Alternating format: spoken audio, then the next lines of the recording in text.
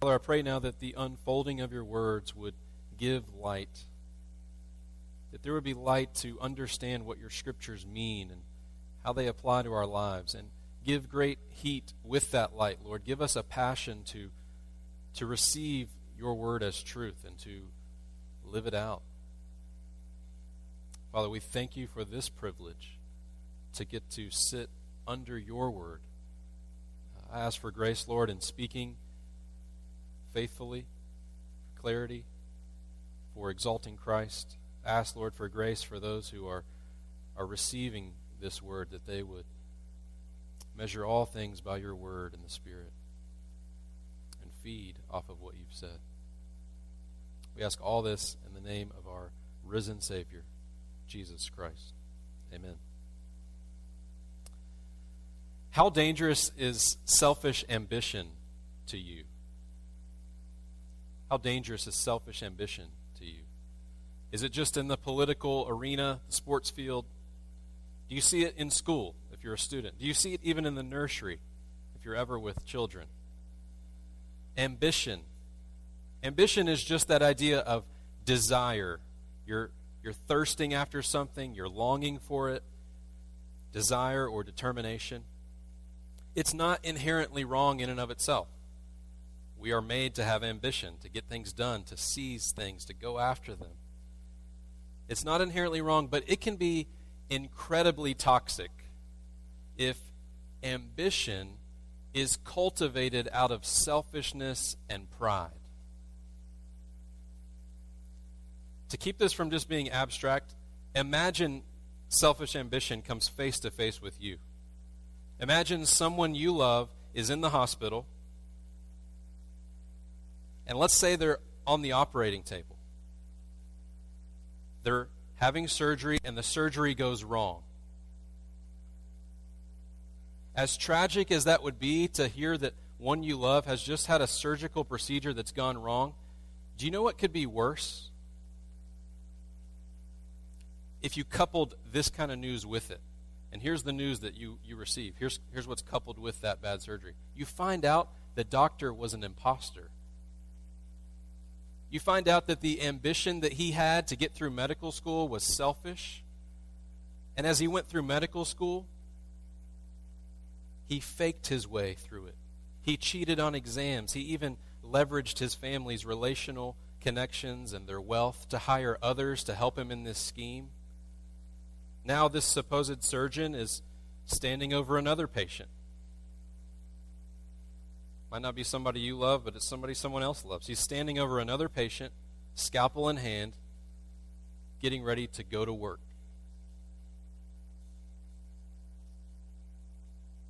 How would you feel then about selfish ambition? Here's a better question. Not just how would you feel, how long do you think that would last? How long do you think he could keep it up? Being a fake, not really authorized to do what he's doing, how long do you think that would last? That scenario, the reason we're thinking about that, that's what it feels like to read Judges chapter 9. Judges chapter 9, Abimelech is unqualified to be a king. He selfishly makes a power grab for the throne of Israel. Completely selfish. He hires other worthless guys to do shady things to get him to the top. He'll do anything to get to the top and stay on top. And just like maybe a corrupt doctor would pursue that selfish, wrongful gain for a paycheck or for an authority or for status, Abimelech's doing the very same thing. He's unqualified, but selfish ambition drives him. So it's painful to see this, but God has given us this account because we're actually supposed to learn something from it. Some profound things about our lives. So turn with me. Turn to Judges chapter 9. This is page 208 in the Bibles under the seats around you. Judges chapter 9. And we're going to read a few verses at the front half of the chapter that lead into the chapter. We're going to start in chapter 8, verse 33. We're going to read a few verses after chapter 9 so that we have a context for all of chapter 9. As you're turning there, I just want to remind you, Judges is called Judges because the Lord raises up judges. These are military judges. They're not people sitting in a courtroom. They're military judges that God raises up at different times to lead the nation.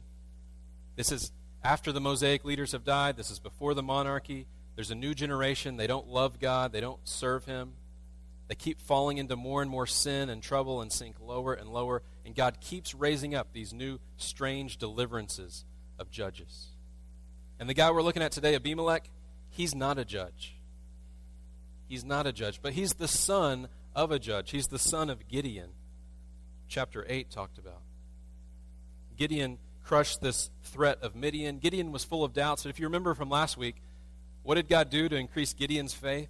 He gave him 3 different signs: fire, this fleece, and this frightful, scary dream to the enemy. And these signs helped strengthen Gideon. It's worth noting, because I got a few questions this week, a few good questions. I got a few questions about, should we be skeptical of signs? In that sermon last week, it was said we shouldn't be skeptical of signs. That's unbiblical.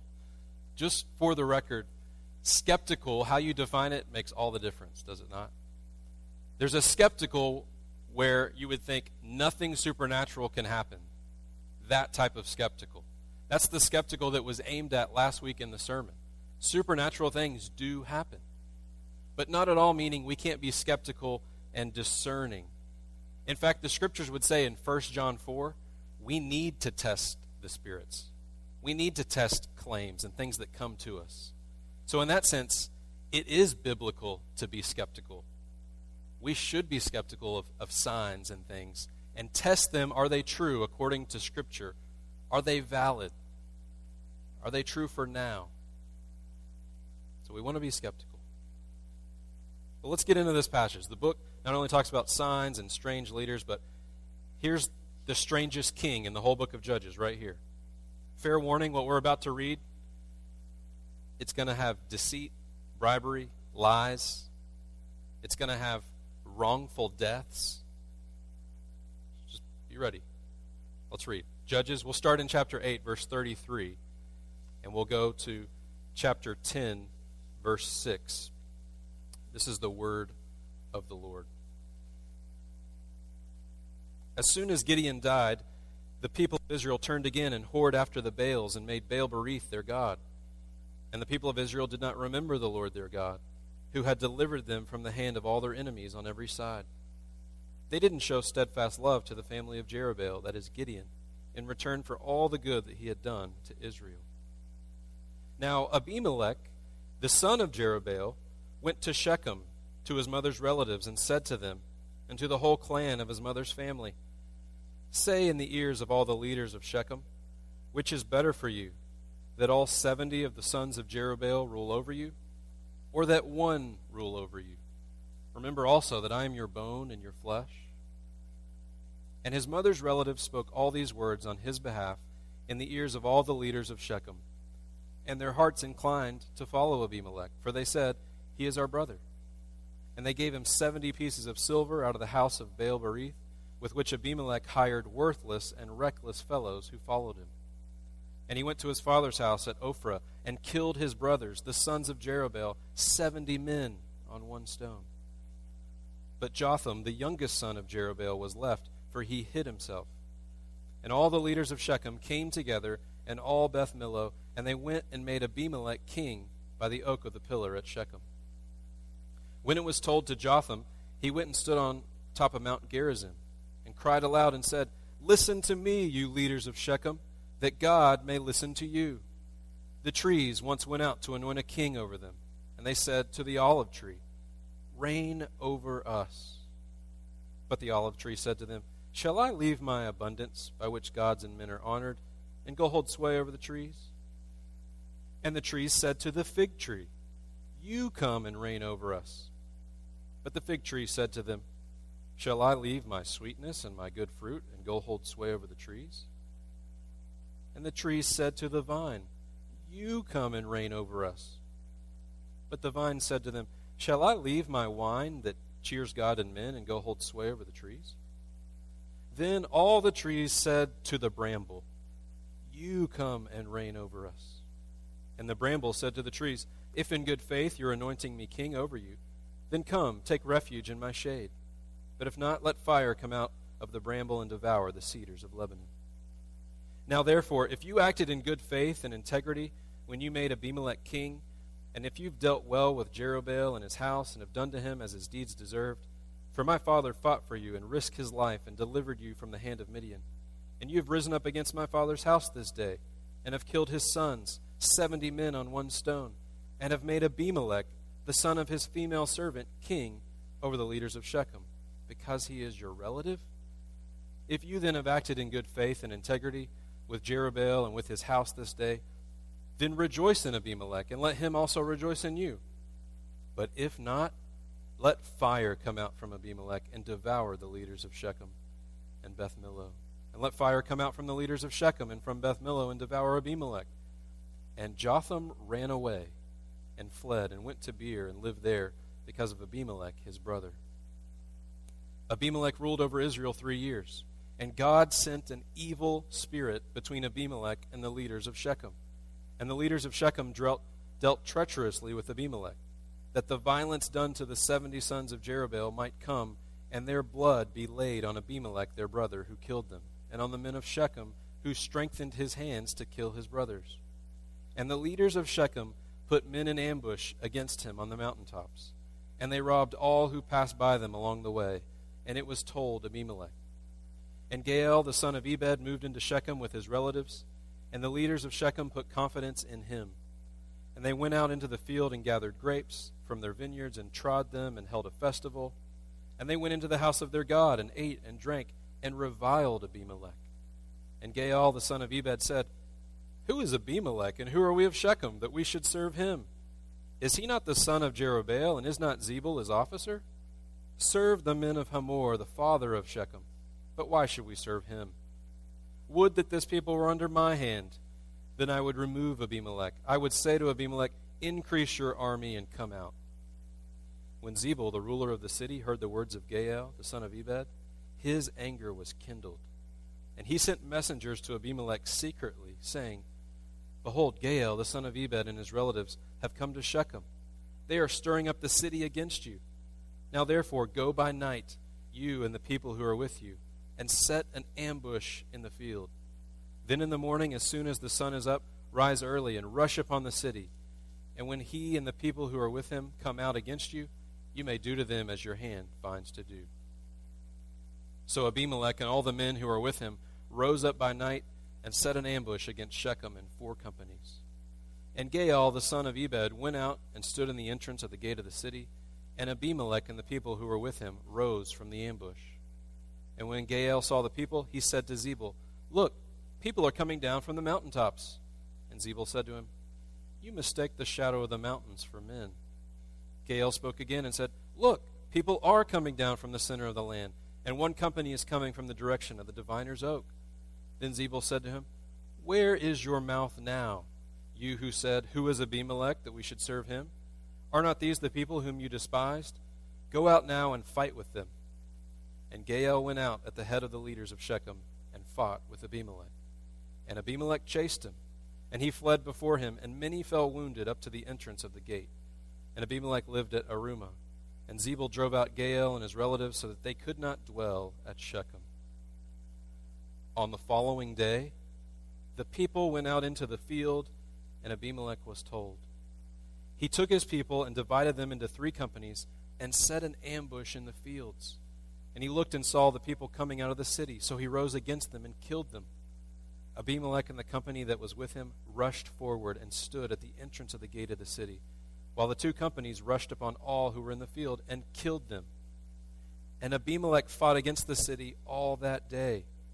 He captured the city and killed the people who were within it, and he razed the city and sowed it with salt.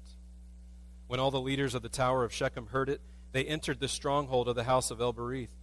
Abimelech was told that all the leaders of the tower of Shechem were gathered together. And Abimelech went up to Mount Zalmon, he and all the people who were with him. And Abimelech took an axe in his hand and cut down a bundle of brushwood and took it up and laid it on his shoulder. And he said to the men who were with him, What you have seen me do, hurry and do as I have done. So every one of the people cut down his bundle, and following Abimelech, put it against the stronghold. And they set the stronghold on fire over them, so that all the people of the tower of Shechem also died, about 1,000 men and women. Then Abimelech went to Thebez, and encamped against Thebez, and captured it. But there was a strong tower within the city, and all the men and women and all the leaders of the city fled to it and shut themselves in, and they went up to the roof of the tower. And Abimelech came to the tower and fought against it, and drew near to the door of the tower to burn it with fire. And a certain woman threw an upper millstone on Abimelech's head and crushed his skull. Then he called quickly to his young man, his armor-bearer, and said to him, "Draw your sword and kill me, lest they say of me, 'A woman killed him.' And his young man thrust him through, and he died. And when the men of Israel saw that Abimelech was dead, everyone departed to his home.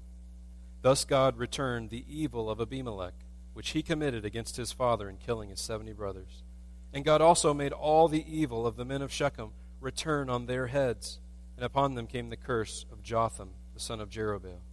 After Abimelech there arose to save Israel Tola, the son of Puah, the son of Dodo, a man of Issachar, and he lived at Shamir in the hill country of Ephraim. And he judged Israel 23 years. Then he died and was buried at Shamir. After him arose Jair the Gileadite, who judged Israel 22 years. And he had 30 sons, who rode on 30 donkeys, and they had 30 cities called Havoth Jair to this day, which are in the land of Gilead. And Jair died and was buried in Canaan."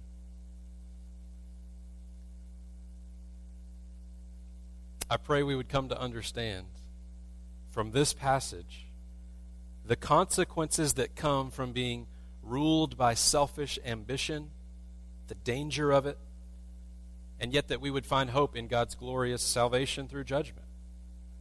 Here's the main point of this passage.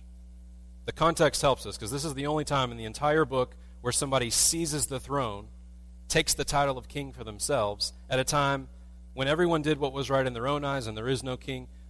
Here's the main point of everything that's happening.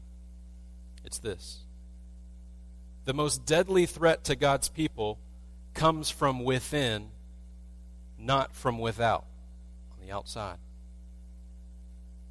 The destructive consequences are laid before us when God's people allow selfish ambition to rule them personally and even corporately. This chapter, this passage is showing us that.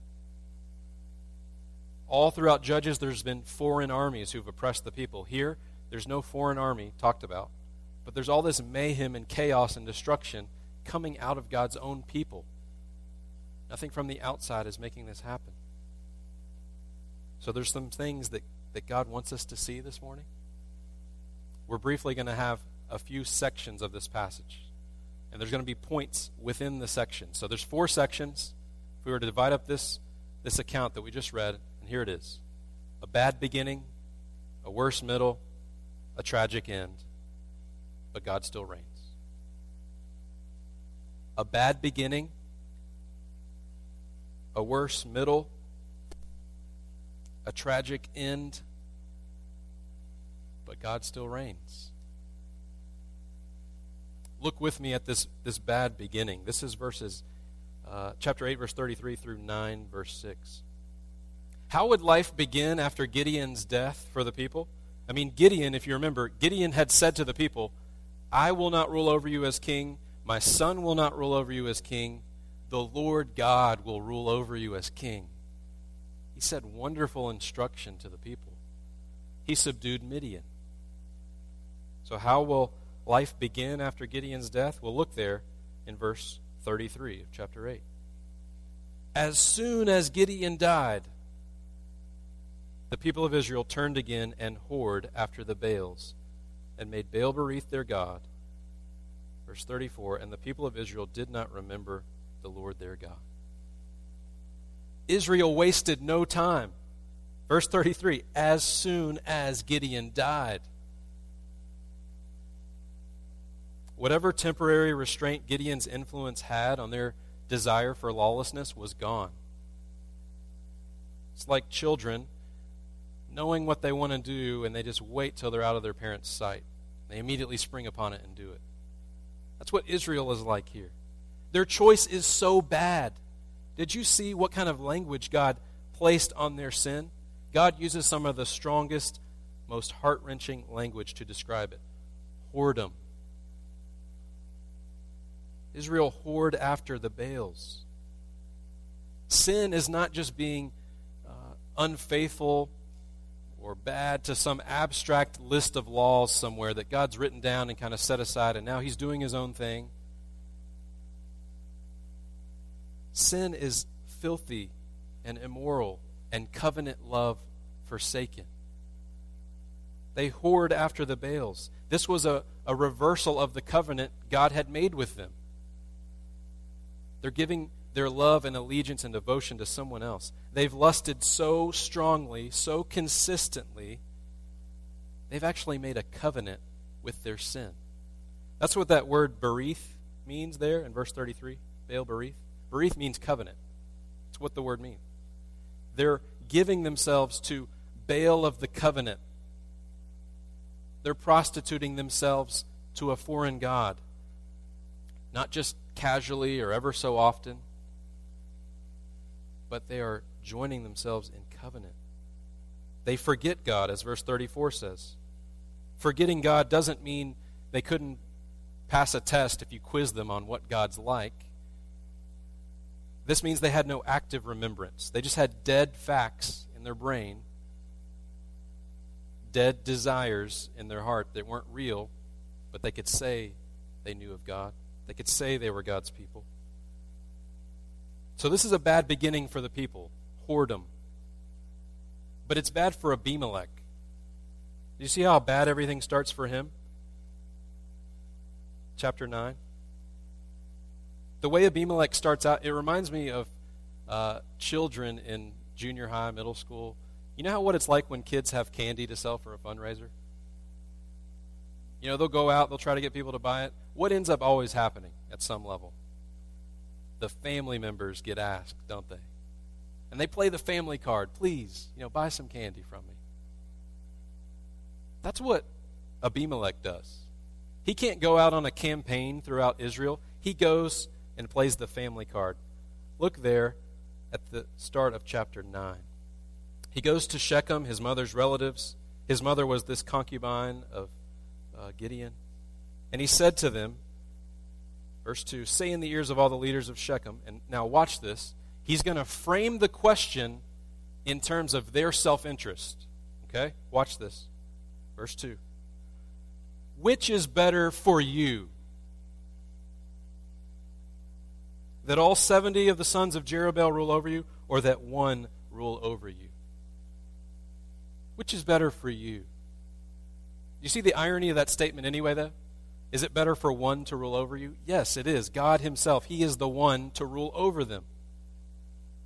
But he knows their eyes are just looking horizontal, just like his own. They're not thinking of God or looking to him. He's saying, would it be better for all those different sons of Gideon to rule?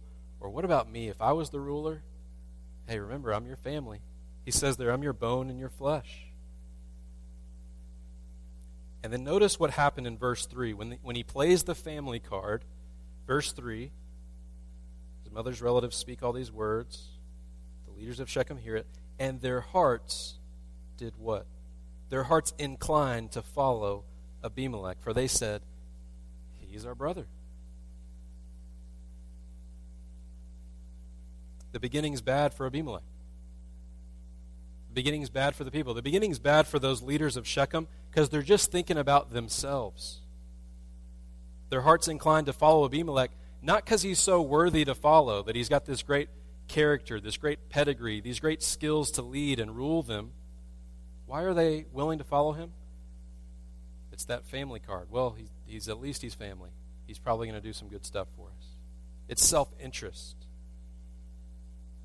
And reminiscent of Judas when he betrays Christ, they give him pieces of silver. They give him 70 pieces, as verse 4 said.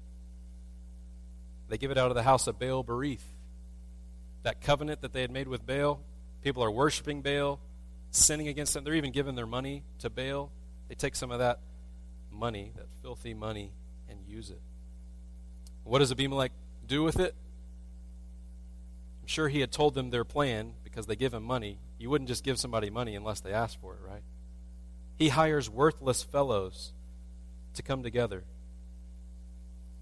So this first section, how bad it's gotten. It's bad for the people, Abimelech, the leaders of Shechem. Do you see how everyone here, all people involved, are just doing things for their own self-interest? I think one of the lessons God has for us here to weave into our personal lives is that question Abimelech asked them, and he says, which is better for you? Have you ever noticed yourself giving advice to somebody saying, hey, do what's good for you? You need to take care, do what's good for you. I've heard people older than me say that. I've heard people younger than me say that. I've heard my own peers say that. That's common wisdom in the world. Do what's good for you. And we can even put a Christian veneer over the front of that. Do what's good for you. Do you see how wicked that is? That puts us in the center. Here's a better question. Try to put this into your vocabulary. If you ever find yourself getting ready to say that to somebody, instead say, which would be, most loving for God? What would be most honoring to God? That's what's going to be better for you in the long run. The challenge with saying what's best for you puts our eyes on the short term. It usually puts God out of our mind. What's best for us, what's better for you, is always to try to love God, to honor Him. We can even take application, though, from this first section and realize we can use our families just to get what we want. I think God's Word is showing us here that we can play the family card outspoken with our lips or by our actions and make our family be like pawns on the chessboard to position us to get what we want. Notice Abimelech plays the family card, I'm your bone and flesh, but then he goes and kills his brothers. Which is it? Self-contradictory. Are you for your family or against them? One other thing. We can't leave this. Have you taken to heart how bad sin really is? The narrative is so much about Abimelech, we may forget all those little details about the people of God whoring after the Baals. You might not think this morning, my heart is in covenant delight with my sin. No, you might be deceived. And you might think, I can just look at this impurity a little bit. I'll come back to it a little bit later, next week or the week after. Just a little bit. I'll dabble. I can steal some money here. I can steal some goods and privileges here. It's just a little bit. I can have just a little bit of bitterness when I'm around that person. But when I'm not around them, I'm okay. It's not going to affect my heart. Sin is a moral affront to God. The people of Israel are sinning against God, and their hearts are getting harder and harder and harder, and they don't even know it. Hebrews 3:13 warns us. It says, exhort one another every day. Why? Because sin always does two things to our heart at a minimum. It hardens our heart. It dulls it towards God, the things of God, enjoying Him, and it deceives us. Hebrews 3:13 tells us, exhort one another every day that none of you might be hardened by the deceitfulness of sin. Israel is so hard towards the Lord, so deceived, they don't even know they've made a covenant to another God. Yes, practically they know they've done it, but they don't think it's as bad as it really is. It's whoredom. Well, if things start out that bad, what's going to happen now? Well, they get worse. The second section here, a worse middle, this is verses 7 of chapter 9, verse 7, all the way through chapter 41. It's the big middle section of this account. Things get worse for Shechem because the moment they anoint Abimelech king, you know what happens? They don't get to enjoy his kingship. They get indicted with a warning right off the bat. Jotham, the youngest who escaped, he stands up on a mountain next to the people and he proclaims this warning. Do you see all the imagery there? Verses 7 all the way through verse 13. All that imagery of a tree and a fig and a vine and an olive tree and a bramble. Here's what he's saying. 4 times he repeats that phrase, come and reign over us. He pictures Shechem like they're trees, tall trees, cedars of Lebanon. And he says, you know what you guys are like? You're like trees who went out and said to this olive tree, hey, would you reign over us? The olive tree was busy doing productive good things, life-giving things. The tree said no. So then you went to this other tree, this fig tree, and that tree said no. Then you went to something that wasn't even a tree, a vine, and the vine told you no. You know what you did? You went to someone who was totally unqualified, who's not even a tree. He's just a bramble. He's talking of Abimelech. You know what a bramble is, right? Think of a tumbleweed in a Western movie. It's just uprooted, dry, prickly. A bramble would be a small little shrub, a little bush that's got a lot of thorns on it. A little blackberry bramble. Not a tree. There's no shade. If you tried to get shade with a bramble, you'd have to get so close to it, it would prick you.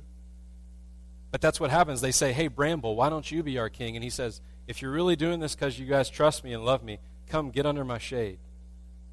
That's an invitation to get hurt. And Jotham indicts them, so it gets worse for them because they don't heed the warning. It reminds me that there are some churches that get so desperate for their pastor, they'll keep stooping lower and lower in their requirements. We don't want to find pastors that are above reproach. 1 Timothy 3, Titus 1. Let's just find a pastor who's got a Master of Divinity degree, or maybe a doctorate. Or maybe they're having trouble. Let's just find a pastor who's a certain age, who has a certain type of family. Let's find a pastor of a certain skin color, certain upbringing. We have this ranking in our mind of what we want in a leader, and if we're not careful, selfish ambition can take over. That's what's happening here for the leader and the people who are willing to follow him. But it gets worse. You see how bad it gets? It gets so worse in verse 23. Look at verse 23. Look how worse this gets. God sent an evil spirit between Abimelech and the leaders of Shechem. And the leaders of Shechem dealt treacherously with Abimelech. Verse 24 shows some of the fruit of their wicked ways. Look at verse 25. The leaders of Shechem put men in ambush against him on the mountaintops. They robbed all who passed by him along that way. The man that they've crowned king is now the man that they're trying to fleece him and take his money, trying to ambush him. God sends this evil spirit. Notice it doesn't say God made an evil spirit in that moment. He's creating all this evil. God sent an evil spirit. God sends this evil spirit to punish them. This gives us hope. If wicked plans are unfolding, God, time and time again in the Scriptures, uses wicked nations, wicked men, wicked spirits to punish those who are wicked. He does this. So God doesn't create the evil. He just sends the evil upon them. We can't hold up our finger, God, you're doing evil. No, think of a dog on a leash. God can send evil, he can restrain evil, but he's not the one doing the evil. He's still morally pure and perfect. Everything's folded under his sovereign purposes. So the evil between these fellows would result in mistrust, division, rivalry, violent attacks. If we were to walk through verse by verse of this middle section, things just keep getting worse and worse and worse. It reminds us of Jesus' words in Mark 3, verse 24. If a kingdom is divided against itself, that kingdom cannot stand. If a house is divided against itself, that house will not be able to stand. This passage is like a miniature case study in that. Ambush is mentioned 4 times as we go through the passage. It's trickery, it's deceit. You never know who's about to stab you in the back and take you. This disorder and rivalry all comes from the selfish ambition. And things go from bad to worse even when Gael comes to town. He's going to play the family card too. And the leaders of Shechem side with him. Abimelech's ruler, his officer Zebul, tells him about the plan. They hatch this plan. Let's take down Gael. Let's stop this uprising. But things are about to get tragic. rather than overlooking the offense, Gael's having a party and with a lot of alcohol involved, as we can see, verse 26 and following. He's having a party, and he says in verse 28, "Who's Abimelech? Why should we serve him?" Abimelech should have just let this go. But he can't overlook an offense. So he determines to fight against the city and drive him out. And things keep getting worse, but then they turn tragic. Third section. Watch how everything gets tragic. This is verses 42 through 55. Abimelech doesn't stop with Gael. He crushes him and runs him out of town. But things get so tragic. Look at verse 42. Put your eyes on verse 42 and 43. Look at how tragic this is. It says, verse 42, "On the following day the people went out into the field." Abimelech was told that. 43, "He took his people, divided them into 3 companies, and set an ambush in the fields." He saw people coming out of the city. He rose against them and killed them. Innocent people. Abimelech, verse 44, kills that second group of people, those who were in the field. So those who were just going out to work that day, to work in the field, by their proximity to giving in to the bad leadership and allowing selfish ambition to rule over them and their leaders, they get destroyed too. This is not at all meaning that if there's ever a politician or a mayor in office in our city, or this doesn't mean that any person that we would think is having selfish ambition, we can't let them rule over us. This is talking about God's people. Put the focus on us. Think about if you were to ever leave this church. What kind of leaders would you want? Would you be satisfied with? Would you align yourself to? I praise God for our church here at Park Hills. When we think about those becoming elders, which we are right now as a church family, we hold up the qualifications of Scripture, we pray, we ask questions, we think, we pray again. Lord willing, at our next members meeting, we'll have an opportunity to share some of the fruits of our dialogue of people we've examined to recommend to you as elders. That doesn't mean those people are now elders. That means now you get to investigate what we've thought through. You get to ask them questions. There's this mutual sharing of integrity where we do not want selfish ambition, wickedness, deceit to rule over us. We want purity, righteousness. The people, though, don't care. And things get tragic. People die. And you notice verse 45? I know when I was reading it, I had to go to Google and look up a word. I didn't know what the word raised meant. R-A-Z-E-D. Verse 45. Abimelech fought against the city all that day. He captured the city, killed the people who were in it, and he razed the city and sowed it with salt. Things are getting tragic here. For razed, think of like a razor that cuts something down, but completely demolishes the city, completely crushes it, and then sows it with salt. In other words, he makes the fields inoperable for future farming. Complete tragedy. He's tearing apart a whole city. And then that high tower that people run into, verse 49. Verse 49 says that he burns people alive. He cuts down his bundle of brushwood. He lays it against the stronghold. They set the stronghold on fire. Verse 49 ends with this. So that all the people of the Tower of Shechem also died, 1,000 men and women. This is the tragic end for these people. Do we really believe things will go worse and end in tragedy if we allow unqualified leadership and we align ourselves with it willingly as God's people? Will the chaos ever end? Well, it does. It seems like such a random verse there in verse 52. He goes and attacks a nearby city, Thebez. He's about to do the same plan, burn down the tower. Verse 52. Abimelech came to the tower, fought against it, drew near the door of the tower to burn it with fire. Verse 53. And a certain woman threw an upper millstone on Abimelech's head crushed his skull. Millstones were used for grinding, crushing grain and wheat. The bottom stone would be huge, massive, stationary. The top stone, a little bit more mobile. We don't know if this woman had superhuman strength or if someone helped her. We don't know that. We know there's strange things happening all throughout Judges. But she throws this stone. She's unnamed. The focus is not her, but the effect of what she does.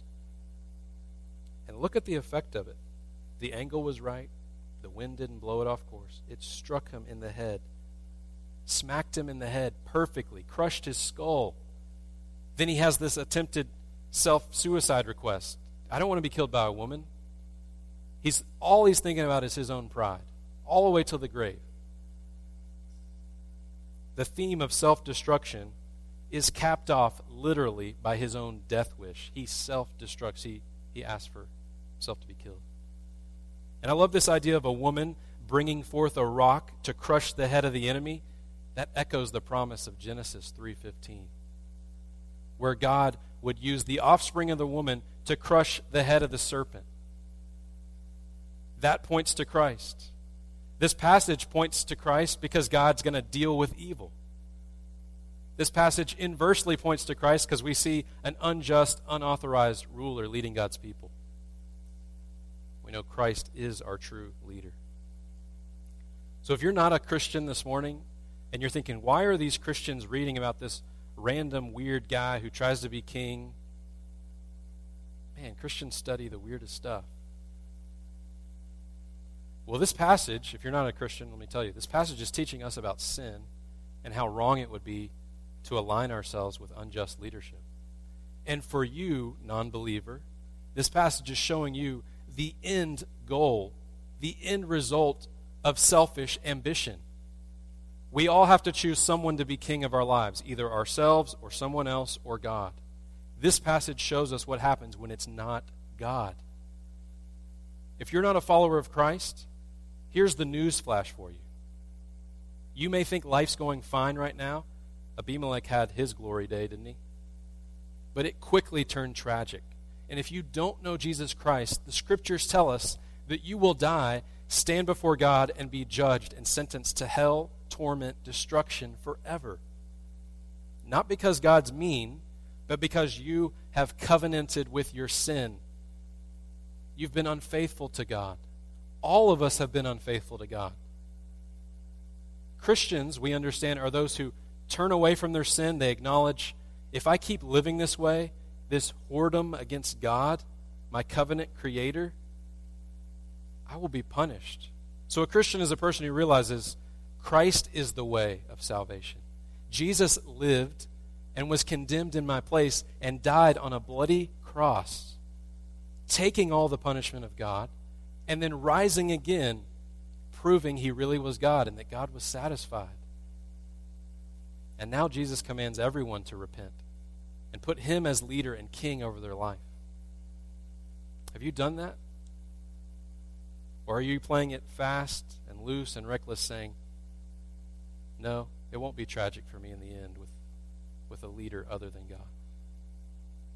We might even think God's not anywhere to be seen in all this.